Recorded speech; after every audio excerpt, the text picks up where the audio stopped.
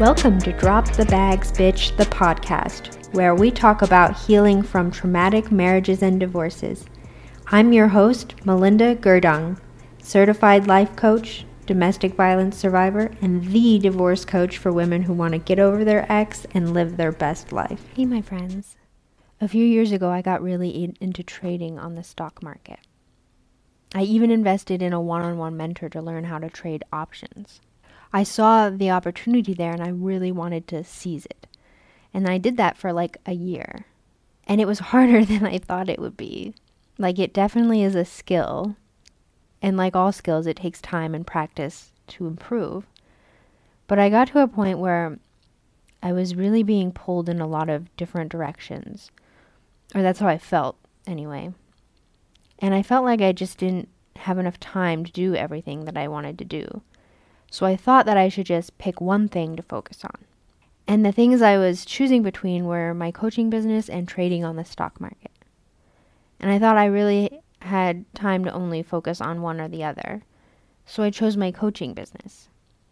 That's what I feel really strongly about. I'm really passionate about helping others recover from toxic relationships. Because I've been on that road and I know how hard it is.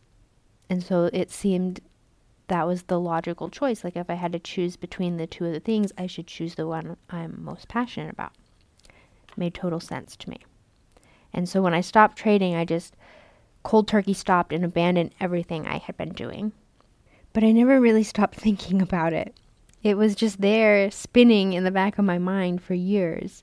Almost like that I should be doing it or could be doing it or needed to be doing it. And I came to the realization that the not enough time thing wasn't real. That was a false binary that I had given myself of only being able to do one or the other. And so I decided to rekindle my options trading. So I've started slowly reviewing the materials again and getting familiar with the strategies. And I used to keep trade journals so I could track my profits and my entries and exits and the reasoning behind things. Before I had just abandoned it, I had bought some stocks. And in my trade journal, I had recorded what I bought them at and how many I bought and why I was buying them at that time. So I went and looked at them now. And now I hadn't even looked at these stocks that I own for like 3 years. So since I'm getting back into it, I, went and looked. And so I looked and they were all doing really terribly. And I was like, what the fuck?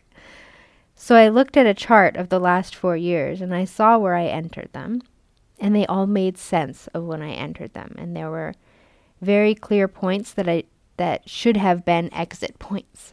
But because I had just abandoned it and didn't look at it for 3 years, I missed those exit points. The exit points that if I had been paying attention like I had been before, I would have made some amazing money on.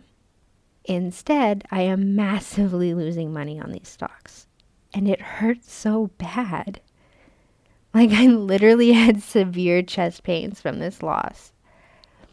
I felt so disappointed. Like, just, oof. I wanted to go straight back to ignoring it because, damn, it was painful to face that. Because that loss was on me. That was a consequence of the choice that I made. The choice to just stop paying any attention to it. And now I have to face those consequences. And face the fact that the decision I made wasn't a good one. And that stings a lot. And I'm not being mean to myself about it. I'm not beating myself up about it. But I am owning that it is on me. I made that choice and now I have to live with the consequences of it.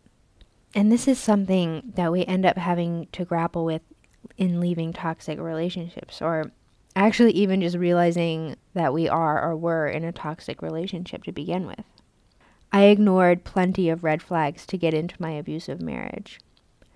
I had been groomed for that relationship from my own family growing up and from the cult that I grew up in, but I still had responsibility for being in that marriage. I still said I do at the altar.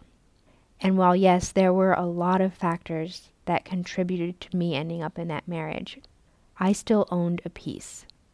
I, notwithstanding those factors, still do have free will. And I still chose that relationship. And I had to take responsibility for that. And realizing that that was my responsibility was a real bitter pill to swallow.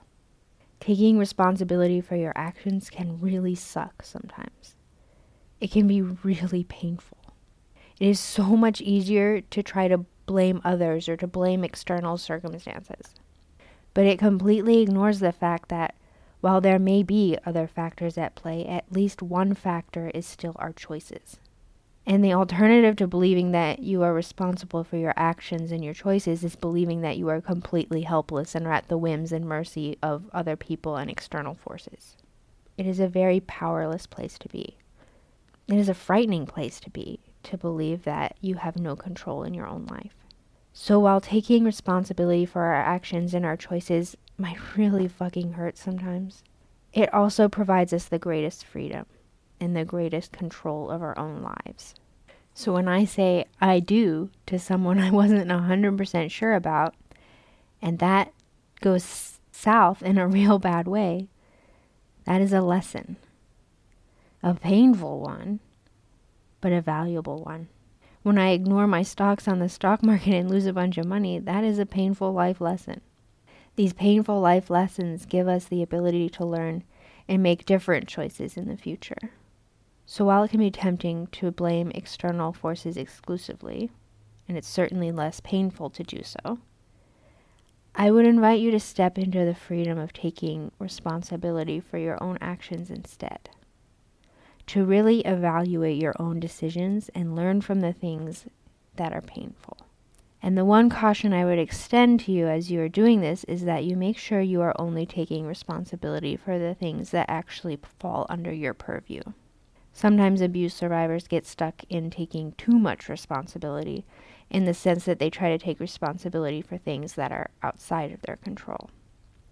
There is actually a whole podcast episode on that topic, so if you think you might be doing a little bit of that, I suggest you review episode 44, Responsibility versus Blame.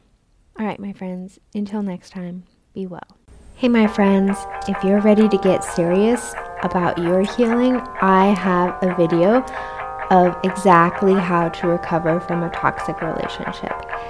You can download it at melindagurdongcoaching.com/subscribe. See you soon.